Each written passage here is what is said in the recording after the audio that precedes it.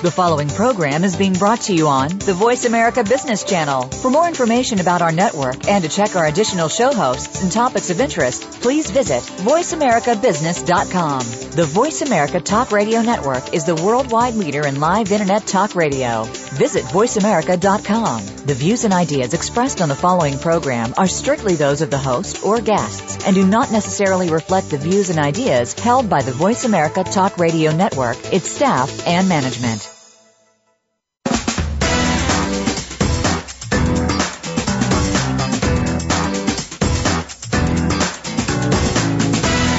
Welcome to the most nutritious hour of business talk all week. This is Coffee Break with Game Changers, presented by SAP. The best-run businesses run SAP. Your host and moderator is Bonnie D. Graham. You'll hear from the innovators who have learned to use game-changing technologies to shake up the status quo and help move today's businesses in new directions. Now, here's Bonnie D. Graham. Welcome, and if you want to run with the Game Changers, you are in the right place. Today's buzz, this is a long one. Does social media need better parenting? I made that up, but you'll see why.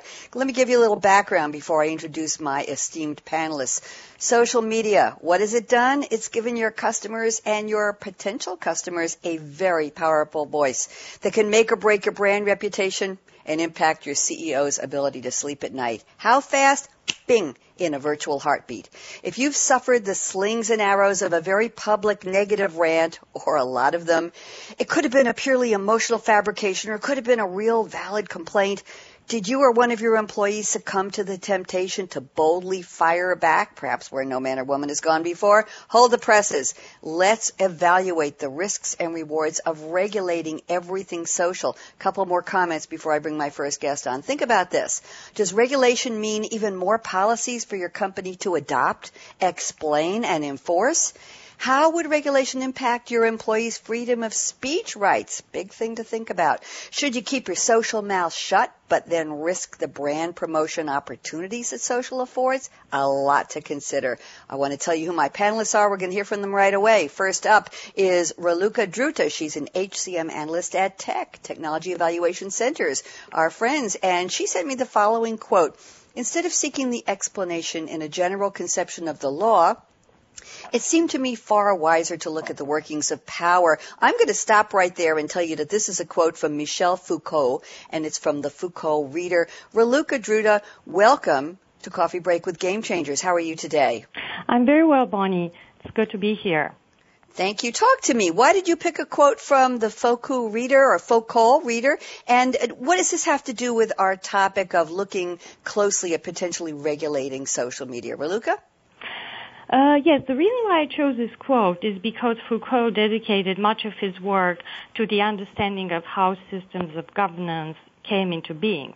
Mm-hmm. So if we go a little bit back in time and we look at social media, it appears to have come into being as a territory without rules.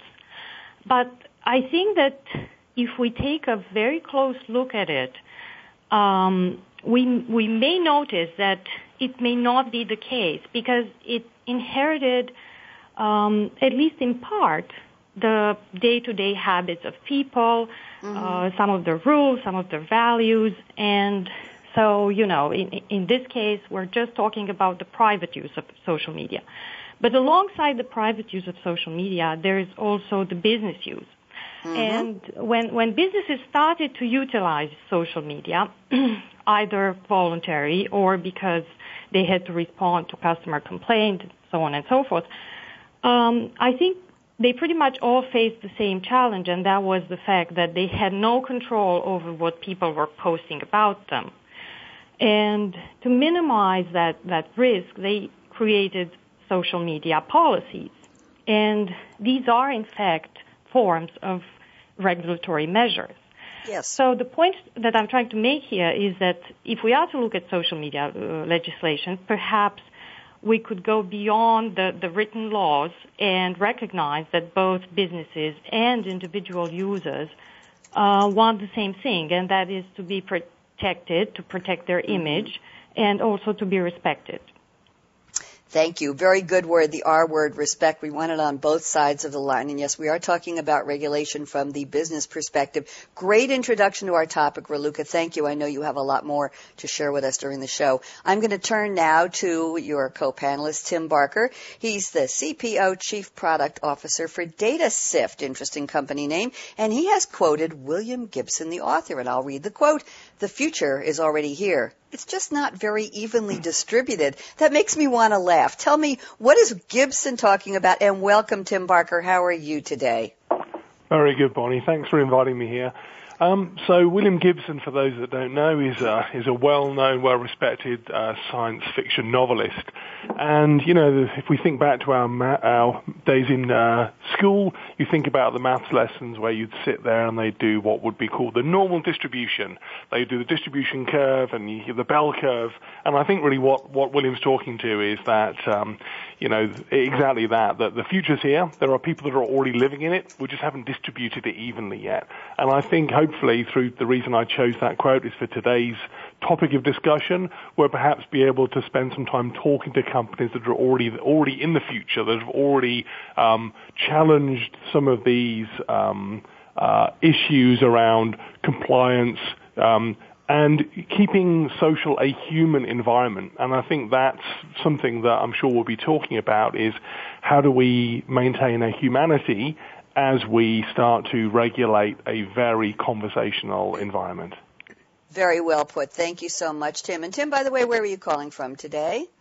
I'm calling just outside of London today in a beautiful, rainy, cold day. Well, it sounds a little similar to New York, but we'll get into that a little bit later. We'll actually do the weather report. Todd Wilms, Head of Social Business Strategy at SAP. Good friend of SAP Radio. You've been on and off the show so many times, Todd, and you sent me this great quote in the words of Todd Wilms. I like that. And you said, I wanted to give a big send-up. I don't have any trumpets to blare and to announce you, Todd, but that's the best I could do. And you said, for now, let your company compass be your guide. Ooh, that sounds like a song. Regulation will come, so enjoy the self-regulated freedom while it lasts. I sense an oxymoron in there, Todd Wilms. Self-regulated freedom, really? Talk to me. You got a lot of meat on the bones here, so kick us off, please. Yeah, I think the way I'm looking at this is very similar to how some of the first two panelists have described this. I think the regulation's on the horizon. I think it's coming, but for now, I think letting your policies and procedures, your social media policies, be your internal guide, letting your company's ethical standards be your guide, should be enough for organizations as they continue to strive to allow their employees and their partners and their vendors to create a voice in social media. I'd hate to see that squelched because we've got the fear of regulation on the horizon, especially when it's not here yet. So we're talking about big brother, big sister, big mommy and daddy. I alluded to that in my opening, Todd, when I said today's buzz is does social media need better parenting? Of course, I was being facetious, but maybe not. Was I on the right track there? Oh, I think there's something to be said for that. There's plenty of fears. I go and talk to other organizations about how they're growing their social media brand presence and how they're creating policies and procedures for their employees to come out from underneath the skirts of their chief executives and start to have some real conversations with their customers and their audiences. And there's a real fear there about what might happen, what could happen, what's the possibility, what if I say something wrong, what if I go in the wrong direction. Yes. And I think if an organization sets some really firm, established policies, again, based on their corporate ethical standards, and they define what it is that employees can say and not say, then that should be enough for organizations to move forward and allow these great employees to start to find their own voice, their own brand presence, and increase the brand and the conversation that's happening in the marketplace. And I think the key word there, Todd, is conversation. That's what we're looking for. And Tim Barker said the word humanity. We're looking for human conversation. That's the value of social engagement, two people engaging in something social. So I think we're all on the right track here. Guess what? I'm going to ask all three of you to tell me something completely off topic, but it's important to us because our show is Coffee Break with Game Changers. You know what's coming. I want to know what's in your cup today. And along with that, Raluca, tell me where you're calling from, what the weather is, and what are you drinking or what do you wish you were drinking? Raluca Druta from Tech. Well, the weather, I'm calling from Montreal, the old port of Montreal, actually. The weather is pretty bad. It's minus 10 degrees Celsius, but we consider this mild because we've had minus 35, minus 40. Ooh. And, yes, and I am drinking Moroccan tea. Okay, well, it sounds like it's something that will keep you warm. We've had minus zero below weather here in New York recently, in case you've read about it. But our big complaint, Raluca, is that we've just had snowstorm number 2 in less than a week, and I hear there's another one coming over the weekend. So we just don't know what the heck's going on. But a hot cup of tea sounds good to me. Let's turn to Tim Barker at DataSift. Tim, we already know where you are, and I think you said what's the weather there? Well, I just checked the temperature, actually. It's in Fahrenheit, it's about 48 degrees. So it's quite I'll mild take for winter. But send it over. Yeah. What are you drinking today? Well, I'm going to disappoint you. I'm living up to my stereotype. I've got a big cup of British tea there. So, but of course I wish I could have a cold one. But it's a bit early in the afternoon for that. Well, we won't regulate you. We'll let you self-regulate, as Todd says. So you can have that pint whenever you want, and you sound great, so do whatever you need to. Thank you, Tim. Todd Wilms, what is in your cup today, right now, or what do you wish you were drinking? Oh, yeah. Well, right now I'm having an almond milk latte. And, Bonnie, almond milk is the soy of a new millennium.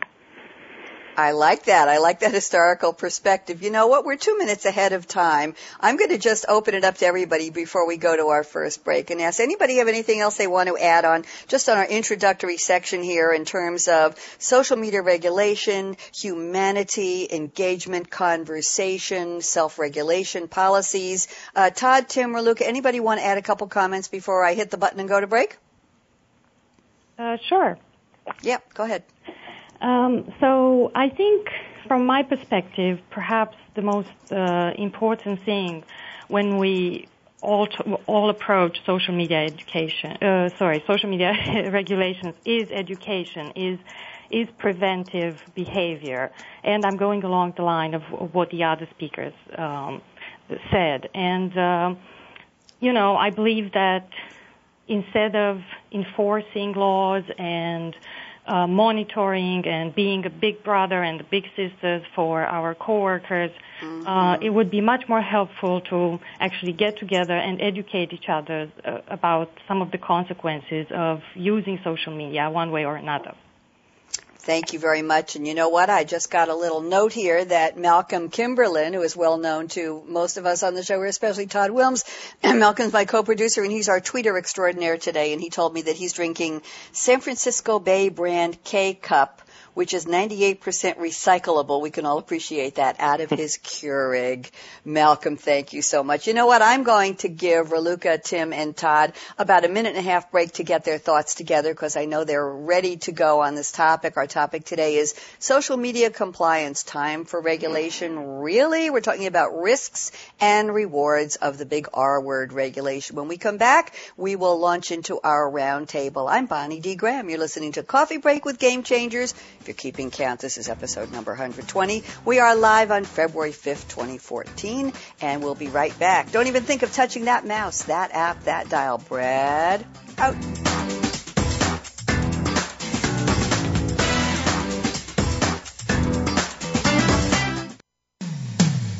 When it comes to business, you'll find the experts here.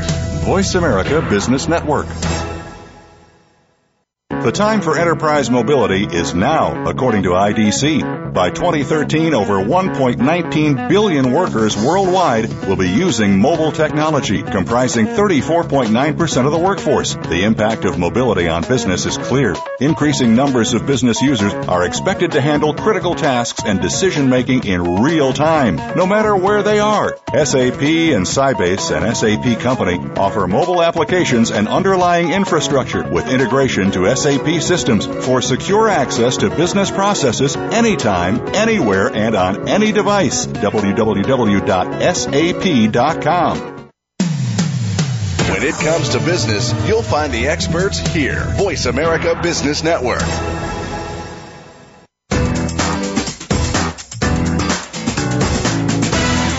You're You're enjoying Coffee Break with Game Changers, presented by SAP. You can send an email to bonnie.d.graham@sap.com.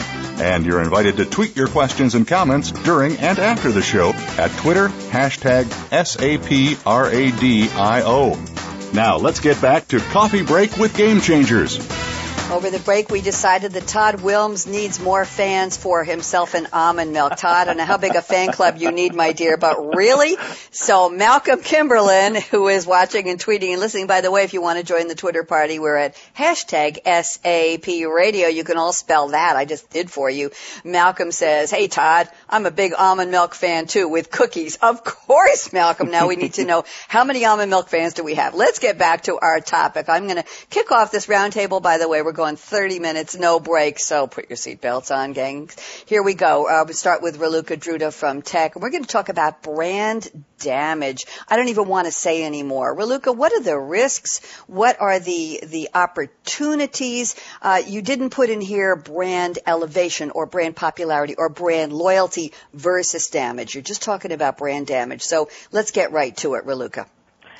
Yes, I mean, the reason why I want to talk about brand damage is because it is one of the major concerns that most businesses have.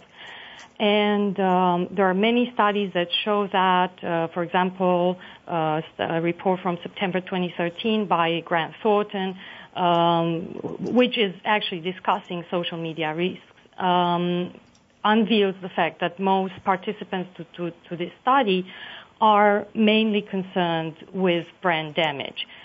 And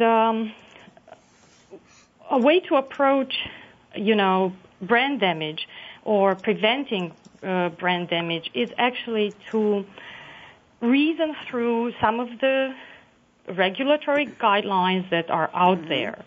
For example, the Federal Financial Institution Examination Council put out some guidelines for social media and consumer compliance risk. And one of the things that they state is that the participatory nature of social media can expose a financial institution to reputation risks that may arise when users post critical or inaccurate statements. And I think that when faced with such a guideline, a company has to reason and realize, first of all, that a critical statement is not the same as an inaccurate statement. And therefore, they have to take very different measures. Okay. I want to ask a question to Raluca and Tim and Todd, and I want Tim and Todd to both jump in on what Raluca said here. My question is, when does a company realize they've had brand damage? Is it that first onslaught, that first OMG, really? Did somebody say that of us? What are we going to do? How are we going to have a powwow? Are we going to have a meeting overnight? Are we going to send a note to our shareholders that we're still okay and we didn't do this and the salesman really didn't say that to the customer? Todd, why did you tell me? When does that first awareness of brand damage come to their attention? What if everybody loves them and they don't know from brand damage? Todd? I think there's a couple of different angles here. One is what happens when they're not aware that there's the brand damage, right? That's one particular issue. They don't know that the conversation's happening. They haven't been paying attention. The damage is out there, and they're blissfully unaware of it. I think the second angle to look at is, to answer your question, the fear of brand damage is there long before the application of brand damage ever happens. So I think organizations are very aware that there's this opportunity now that there's this medium of social media out there. And what they try to do is create these policies and procedures, but I think they're concerned that this is going to happen well before there's ever an event. And then the events themselves, the faux pas, the drunken 2 a.m. mistweets that happen by a random social media person, those stories are well known and regaled across the major media, and brands have woken up to that. They know that possibility is out there. Okay. I want to get Tim Barker in on the conversation. I'm going to bring in a point Tim sent me before the show. It's perfectly on topic here. Tim said, before we get into details of the regulatory impact for social media teams, here's the kicker. Tim, I know you're going to stand by this one. The state of social within most enterprises today is one of orchestrated chaos. So let's apply that orchestrated chaos. I love that. I'm going to go paint it on the side of a building when the snow clears up here somewhere, and I'll put your name on it. But how does that relate to what Todd was talking about in terms of companies having, how do they respond, or what do they think about it? And my question before. Tim Barker, talk to me. Well, I think, just to pick up on the orchestrated chaos quote, that comes from, I guess, my reading of some research that Altimeter Research published last year, where they found that upon average, every enterprise owns around 178 social accounts and is used across 13 departments.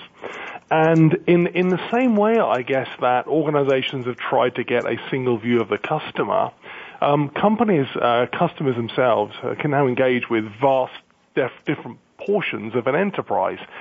And of course, when you've got this a dispersed organization, an enterprise with 178 media accounts, it's going to be very hard to orchestrate a coordinated response to any online activity, because this is happening in real time. So I guess, for stage one is a level of maturity. It's I guess to some degree it's recognition of what channels you are engaging with. And obviously some channels are more appropriate for others. So for Twitter especially, probably most prominently, is used increasingly as a customer service channel. Facebook less so because of the private public nature of it. But certainly I think as we try and navigate through how to collaborate with humanity with this, there are some interesting challenges that come up. For example, typically in order to allow scale of service, many organizations will create scheduled tweets, scheduled posts. Mm-hmm. The problem is you don't know what's happening in the world when that scheduled tweet goes out.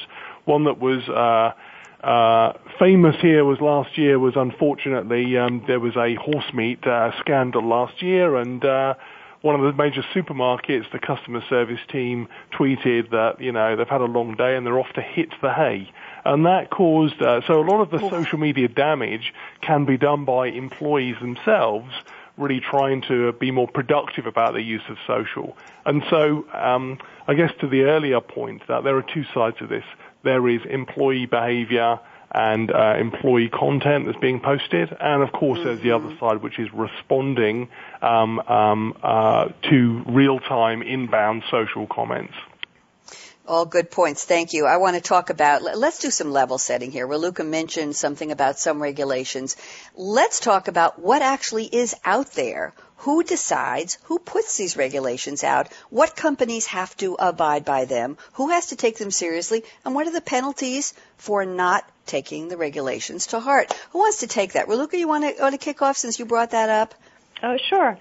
And I mean, along Todd's idea, I like to say that, in fact, these regulations come into place to draw attention to companies that they need to have a social media presence in order to minimize or avoid completely anything like brand damage, or ensure that they respect employee rights and so on and so forth. In my opinion, I mean, I'm not exactly sure what type of penalties are in place. I haven't researched that, but what I think is that once these regulations are in place, then there should be absolute transparency about how the government enforces them, what kind of fines are being given to companies, what kind of litigations are out there, so that people become informed and they actually know what to do, and they actually learn how to implement them. Thank you. Todd, I know you have an interesting perspective on the word regulation. You say fear is a better regulator than regulations because of the fear of litigation, loss of market share, and I want you to give us the FedEx case study, please. Public ostracizing. Leaders fear it. Managers fear it for their leaders. Employees fear it from their managers. OMG, OMG, OMG. Todd, fear is a better regulator than regulator. Isn't this human nature? Isn't this what we're talking about, all of us? Yeah, I think so. I mean, here's a great example. You look at a regulated industry like the financial institutions, and I had friends at a popular one out here on the West Coast, and they were informed by their legal team that any forward-making statements that they made had to have a 120-character disclaimer associated to that. Well, with only a few characters to work on Twitter, you can't make much of a statement there if you've got to put a 120-character regulatory statement at the end of that. Now, what they misinterpreted was a forward-making statement was about forward-making statements about the markets or the financial institutions, but they took that quite literally, and the organization, even if they were to say the weather tomorrow is going to be cold, that was a forward-making statement, and it really quelched any kind of social media growth for them for a good 6 or 8 months. Now, this is an extreme case, but I use it to bring up this idea of fear, that if you don't have a handle on what the laws, the rules, or your corporate policies really are, people tend to go to those extreme cases and then not create that brand voice, create that experience, create that conversation. And so my fear with this idea of regulation is that we're actually going to start to hinder some of the conversation because of that fear of what might or may happen out there. Okay, Todd. Are you aware of any regulations? For example, you work for SAP as I do. Do we have any regulations on social, or is it just the wild, wild west right now? Yeah, I wouldn't consider it the wild, wild west. We have a well-established corporate policy and corporate governance board. We have a fantastic team that monitors the conversation, that sets up the brand guidelines and the rules. And SAP has a very forward-thinking, established organization on how we approach this and how we work with legal teams and HR teams, and we manage this around the globe. We're also a large established organization that's been doing social for a number of years, and I wouldn't say that the experience we have at SAP is necessarily replicated at every other large established Fortune 100, Fortune 500 organization. So I think there is a little bit of, the hinterland out there, that things can be a little, organized chaos. I love that quote. But at SAP, I think we've got a pretty good handle on what it is that we're doing. There's always room for improvement, of course, but we're doing it well. Always. Good to know. And we are tweeting actively, by the way, speaking of which. Malcolm Kimberlin is tweeting about our panelists, Raluca Druta from TEC, and Todd Wilms at SAP, and Tim Barker from DataSift. Tim Barker, DataSift, what is your company's perspective? What do you do about social? Can we bring it to home for you a little bit, please? Yeah, so for us, we are a small company. We're not in the same scale as SAP. Our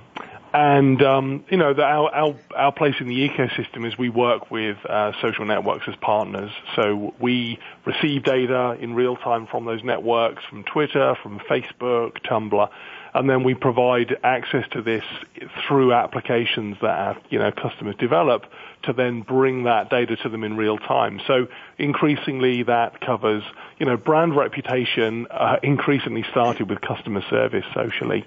And so what's interesting is despite what kind of conversation you want to have on a social network, your customers are coming with an intention that really serves, their interests. And so to pick up on the point of, going from orchestrated chaos into a more structured view of this. There's a few companies that I think, are not in highly regulated industries, but have really shown a more systematic way to try and arbitrage and respond to social conversation. Symantec has a fantastic model called actionable internet mentions. And their team arbitrage categorize every mention about them into one of 7 categories.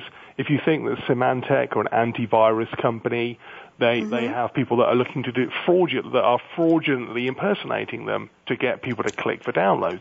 So they can classify things as fraud, product enhancements, rants, raves, potential leads, customer cases, or queries.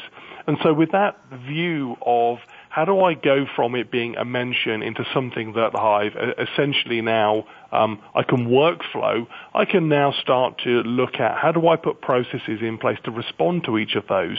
Not every mention of your company requires a response. And, some banks have realized that I want you to repeat that. To be quiet. I want you to repeat that, Well, not every please. mention of your brand requires a response. You cannot make every customer happy, unfortunately. And so, going back to the auto tweet kind of thing I mentioned earlier. We've certainly seen issues with one retail bank in the U.S. that had an autoresponder to tweet back to anyone that mentioned their bank with a typical response of, hello, how can I help you? Unfortunately, they responded to Occupy Wall Street movement that were protesting outside their branch. And so that created an entire maelstrom that they just didn't anticipate. Oh, dear. Talk about scripted and pre-scripted and authenticity and authentic engagement and humanity. Oh, my goodness. Let's talk about the landscape of social. Today, I have a note here from Tim. He says social is a fast-maturing market. What's next? So let's talk about, you say, Facebook and Twitter. Well, the establishment. Hello, how many people want to say, well, I'm part of the establishment. I'm on social media. We want excitement. We want wow. We want out there. We want to be noticed. We want to be heard. So you say people are moving to new networks, Tumblr, Instagram, hello, Pinterest, Snapchat, WhatsApp, I love that one. So, Todd, why don't you comment? What do you think of where is the choice? And in terms of enterprise social media activity, are enterprises using Instagram, Pinterest, Snapchat? I'm going to play completely naive, so don't blame me for anything I say that's wrong. But Todd, educate us, please, on the fast maturing market. What do you see? Yeah, I think most organizations were caught a little flat-footed when social first came on us, the last 5-10 years. And so no one wants to be back in that situation where we're suddenly waking up and going, wait, what happened? The landscape just changed. So organizations are being systematic about approaching each of these new platforms and new opportunities and piloting and engaging in some at least early rudimentary conversation on each of those. So we have teams that look at, all of those platforms that you just mentioned. Mm-hmm. The thing that I think is going to be interesting for us is the content is being well established, but now we're starting to move into more visual mediums where, we're taking pictures and associating content with that. We're pulling pictures off the web, and the digital rights management and the ownership of those assets and how they can be replayed in a public space and how we're attributing each of those. I think that's becoming a really interesting conversation for brands as they're trying to disseminate great content, but doing it with those visual pieces, whether it's a video or whether it's a photograph or whether it's a screenshot you take off the web. Todd, I hate to bring in generations in this conversation, but we really need to go there. I'm going to ask you the question, then have Raluca and Tim jump in. Are these jobs, these social media within the brand guidelines, within what's in the best interest of my company, within how do we take textual content that's textual, that is text, apply it to images, because we all know people love visuals, they respond, they react to videos, and pictures, there's an emotional content there, there's a quick recognition or not. Question, Todd. Are these jobs that only millennials, are qualified for because they're part of this, because they grew up cutting their teeth on these social landscape platforms? Todd, start us off on that. I think it's an interesting way. I wanted to have all of you respond, please. Yeah, I don't necessarily buy that. Just like I don't buy the argument that you need to be old to be a leader, I don't buy the argument that you need to be a millennial to be out there, doing a tactical job and engaging in brand conversation. I think it's a great place for, for young people in the marketplace to start, to get their feet wet as part of the conversation, that, they may have some perspectives that someone who's been in the marketplace and hasn't been brought up around these technologies can bring. And I think where it's a really powerful combination is where you have a mentoring relationship, where you take someone who's been there, has been seasoned, who understands the marketplace and understands the business goals and objectives, and partner them up with this young, new, enthusiastic mind of a millennial, and that is a force to be reckoned with. And I've seen organizations that have done that very well, and it's a bonus for both sides of the equation. Interesting. Tim Barker and Raluca Druta, what do you think? Do you agree with Todd? Disagree? Is he onto something here? Raluca? Yeah, I think ultimately good judgment is what's needed on social. From where I kind of previous companies I worked at, where there was a maturing social team, often it sat inside a general communications PR organization, and so honestly, I tend to feel that good judgment is the most important thing that you'll need as you start to navigate your way through social. Of course, to some degree, we all want to create transparency between our enterprises and our consumers, but that comes at a cost of that amount of transparency. And so it's finding the balance of that. So good judgment and, in PR types, young and old have kind of lived with that for since media existed. Okay, well, Luca, I heard you in the background. Talk to me. Yes, so I think that as we navigate our way through the social, we also have to ask questions about diversity and inclusion and accessibility. So I believe that, we are quite fortunate to be a part of a very diverse global economy.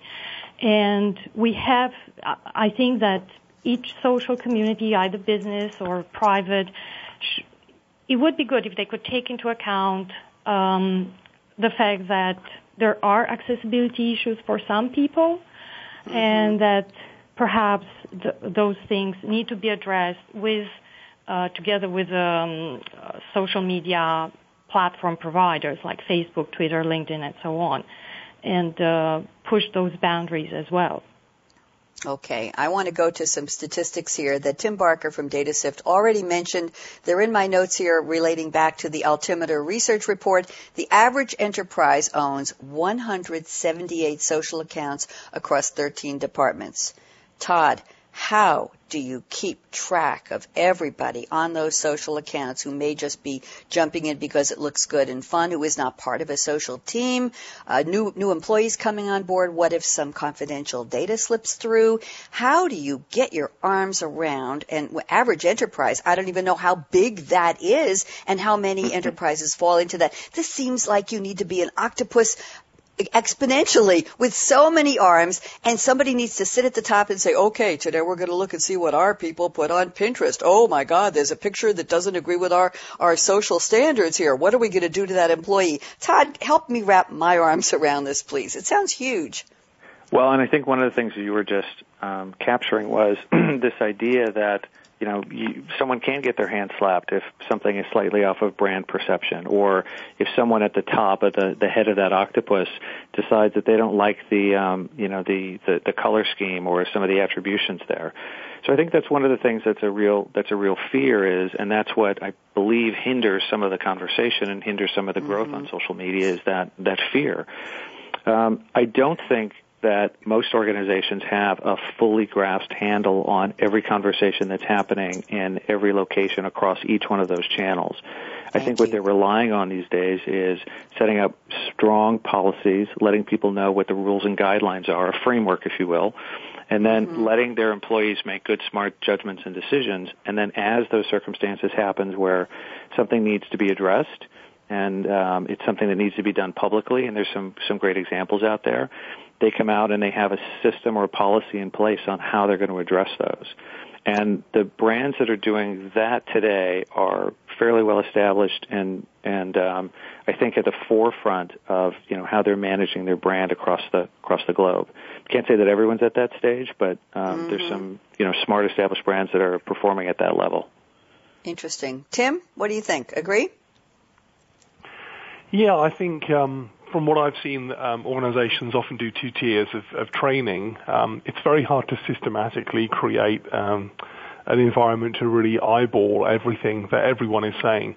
But people are allowed to have lives outside work, but it's more of a question of if you are representing the company on a topic, then there's an expectation by which a standard you need to adhere to. So companies like Intel have done a great job of really making sure that as part of onboarding, they are giving people guidance, recommendations, training, and best practices, and really encouraging employees to engage in that market, but doing that trying to keep to the tone of the conversation. And then companies like Dell have then created really successful subject matter training programs so that you can really engage in a topic if you are a domain expert in that, to really join the conversation and really build influence in those networks. Interesting. Let the punishment fit the crime. We've all heard that one. That's probably goes back before any of us were born.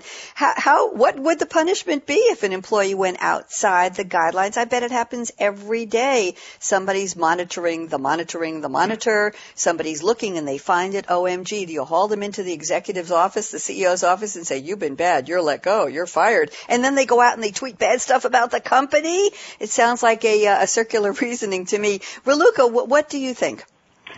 Well, I think with respect to employees, there are two sides. So one that I've mentioned earlier is the education of employees with respect of to the consequences of them tweeting or going on Facebook or on LinkedIn and expressing, discontent with the company and so on and so forth.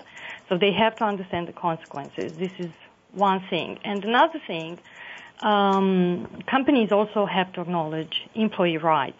So employee rights cannot be disregarded when social media policies are being written. And in fact, in America, the National Labor Relations Board made it very clear that employees can use social media to get together and organize, collective wage negotiation or benefits negotiation and so on and so forth. However, employees are not protected if they choose to go online and throw a fit or something along those lines. So as long as companies navigate in between educating employees on the one hand, listening to employees, and then on the other hand, respecting their rights, I think they would be successful. Okay, good points all. I want to go back to something I said a couple minutes ago about the advantages of visual in social. We talked about pictures, Instagram and Pinterest, and let's talk about the not newly emerging in the sense that we've all seen videos. We know videos are one of the most popular parts of social today, but the emergence of videos going viral when they affect a company's brand integrity. Todd, you gave me a great case study. I don't think you mentioned it yet on the show. Talk about a FedEx employee throwing a TV over the fence during holiday delivery. I think they had a lot of issues. Todd, give us the case study and tell us the outcome, which is a surprise. Go ahead, Todd. Yeah, this was an interesting one. So a couple of years ago, FedEx, there was an employee that took a 50-some-odd inch TV, rang the bell at the gate, and then just threw the TV and packaging over the wall instead of walking around and placing it inside. And it was caught on security cameras, and it had not only the employee but the FedEx truck in the background. So they couldn't even say that blame it on another vendor, right? It was clearly them. The stock tanked. This was right around the holidays, about 2 years ago, around Christmas. The stock tanked for about 24 hours, while this garnered about 8 or 9 million views overnight. Everybody was talking about this TV. It was being shown on late night. It was being shown on Leno. Everyone was having a conversation about this. So the next day, the head of operations for FedEx came out, and he's clearly not a seasoned PR communications veteran. He was nervous. You could tell he was sweating. He had a little bit of, dew on his upper lip. It was not something he was comfortable with. You're so he polite. came out and gave a very sincere apology that said, look, we have over 200,000 employees. Occasionally, we hire somebody that makes poor judgments. We've talked to this individual. We've reprimanded him. We're taking corrective action with him, and we've also gone in and corrected the action with the individual. FedEx delivers, and it went on a number of statistics. Millions of packages, per year. We do this successfully, and every once in a while there's an issue. We're heartfully sorry. And the stock rebounded and was up 15% from its high within 3 days, and it never looked back. And so my point was, even though that video only got about 2 million views compared to the 8 million, the word got out that FedEx was taking ownership, taking action for its issues, and serving as its own sort of brand police. and was, heartfully sorry. And this person did a fantastic job of delivering that heartfelt apology. So FedEx was a great example of how brands can come in and manage. Now, one of the things we joke about is, you only have so many of those tickets, right? If FedEx is coming in every 3 months and saying, gee, we made another mistake, after a while those apologies become somewhat false. But everyone gets an opportunity for a chance to come in and make that apology. We were talking earlier about scheduled tweets, and the NRA had one the day after the Colorado shooting, and it said, on that Friday, who's up for some hunting? And it was clearly in bad taste, but it was a scheduled tweet. Now, the NRA came out immediately after that was published and apologized, and it became a non-issue. So I think if brands are paying attention and they're aware and they come out and they take ownership for those flubs and slip-ups, not every time, but 95%, 99% of the time, they're going to be able to get a pass on that. Interesting. Viral, word of mouth, things happening you don't even know, like the employee throwing the TV. And FedEx probably didn't hear about that until they saw it, and everybody was talking about it. It was the last to know, right? The last to know. What do they say? The wife's always the last to know. The husband's always the last to know. Okay, we won't go there.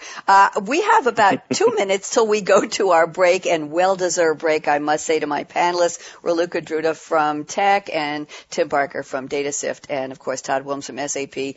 Great job. I know I put you through a marathon of paces here for a half hour with the roundtable, but I have now 1 minute to give somebody who wants to wrap up the roundtable, who wants to just give us a summary statement or anything left over that we didn't cover that's important to you. Tim, Raluca, Todd, whoever says yes first gets it.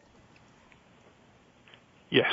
I'll add a quick thing, another quick case study. Again, as we're looking for, companies that are that little bit further in the future. A great company to look at is Dell here. They've got a fantastic process and internal system that really allows them to measure what they call a social net advocacy. It's like a net promoter score for their products, for each of their features. The reason I mention that is you go on any network, it's not hard to find an angry customer. And your CEO will find them. And you can create firecrackers going around an organization to make them happy. And really, as we mature, we need to have a more objective way to measure customer satisfaction. And so things like the way that Dell has approached this really gives them a very clear way to measure a voice of audience, voice of customer systematically, and to allow them to really take a measured approach for where are they failing, where can they improve, and where are they winning as well. Thank you, Tim. And I have to do a shout-out. Speaking of social media and Twitter, we have a loyal follower here named Karen Geraldo, who's on Twitter today, actively tweeting, and she poses the following question. Wondering if we could change the fear into just wise planning ahead mentalities. Great point, Karen. And Karen watches us and she tweets with us. I think she had a coffee story here. I'm looking for it actively before we go to break, but you know what? I'll find it during the break. Thank you, Karen, for joining us at #SAP Radio.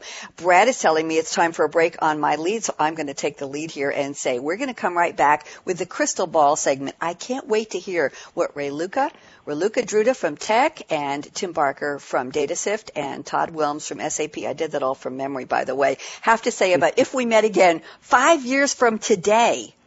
First of all, would we remember the conversation? Yes, I know we will. Second of all, what would we be saying about social media compliance and regulation and risks and rewards? I'm Bonnie D. Graham, still, and I plan to be for quite a while ahead. You're listening to Coffee Break with Game Changers, presented by SAP. You don't even want to think of touching that dial. Predictions coming ahead. You'll want to write these down. Brad, out.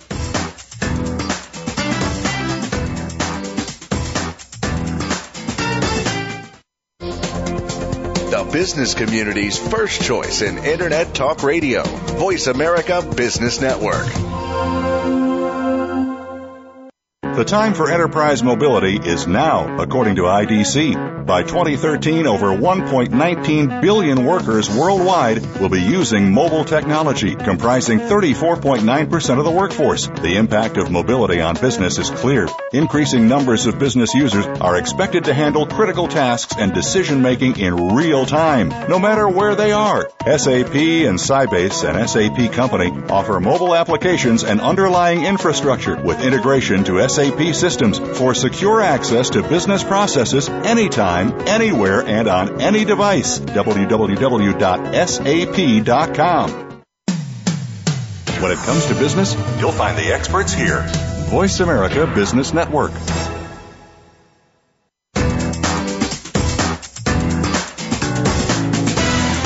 You're enjoying Coffee Break with Game Changers, presented by SAP. You can send an email to bonnie.d.graham@sap.com. And you're invited to tweet your questions and comments during and after the show at Twitter, #SAPRADIO. Now, let's get back to Coffee Break with Game Changers. Here we are, and I have to do a little weather report. I just heard from Brad, our engineer, that New York State Governor issued a state of emergency for New York, and his message, and mine as well, is be safe out there. We're coming off of our second snowstorm in 4 days. It's raining ice pellets, I'm told. It looks pretty mushy out there, so please be safe and try to stay off the roads. Yes, yes, yes. Now we're going to do some real predictions. I wouldn't dare to predict the weather, not at all. I'm going to turn first to Raluca Druta from Tech and ask Raluca, if we met 5 years from today, what does your crystal ball tell you, Raluca, that we would be talking about on the topic of social media compliance, the risks and rewards of regulation? Talk to me, Raluca. Yes, 5 years from now, I think that there will be a plethora of policies, both on the part of organizations and on the part of governments across the world. And I believe that at that point, a lot of organizations will have had invested in the monitoring of social media and will have had invested in the rebuilding of, potentially damaged brands and so on and so forth. And another point that I would like to make is that in 5 years, I think that perhaps we will talk about wearable devices in the same manner, how we regulate them, like we talked today about social media. And I'm talking about Google Glass or the Nike Fuel Band, so on and so forth. And I'm hoping that in the end, common sense will actually prevail and people will not share sensitive information on social media. And, we will not live the day where we will see confidential financial information or medical information on Facebook or Twitter.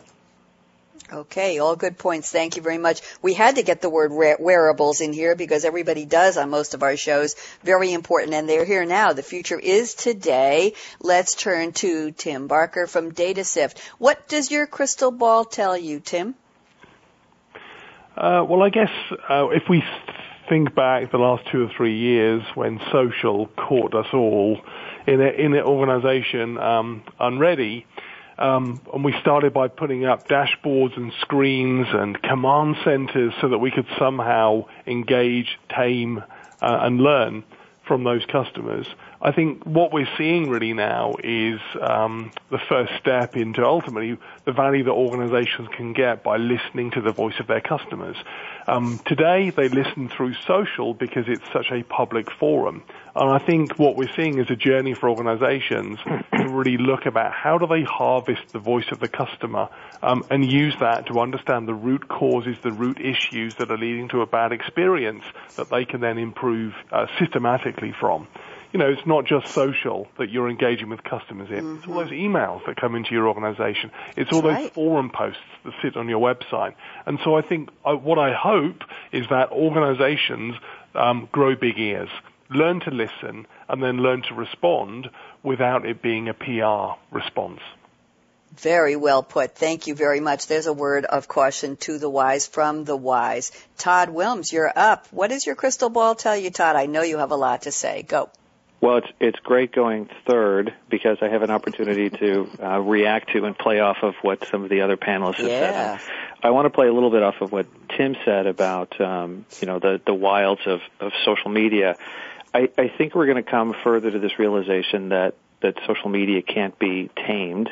That there is no controlling social media, but what will end up happening is I think we're going to put more fences around the corral. Meaning, there's some great opportunity for entrepreneurs and some big thinkers to create programs, technologies, even some policies out there that will help us to put some fences around social media to protect some brands, protect the employees, protect the conversation. And, just as we've seen a change over the last 5 years in growth industries and some new opportunities that didn't exist 5 or 10 years ago, I think if we're sitting here 5 years from now, we're going to be looking at a whole host of new companies and new organizations that are helping us to manage the new policies that are coming out.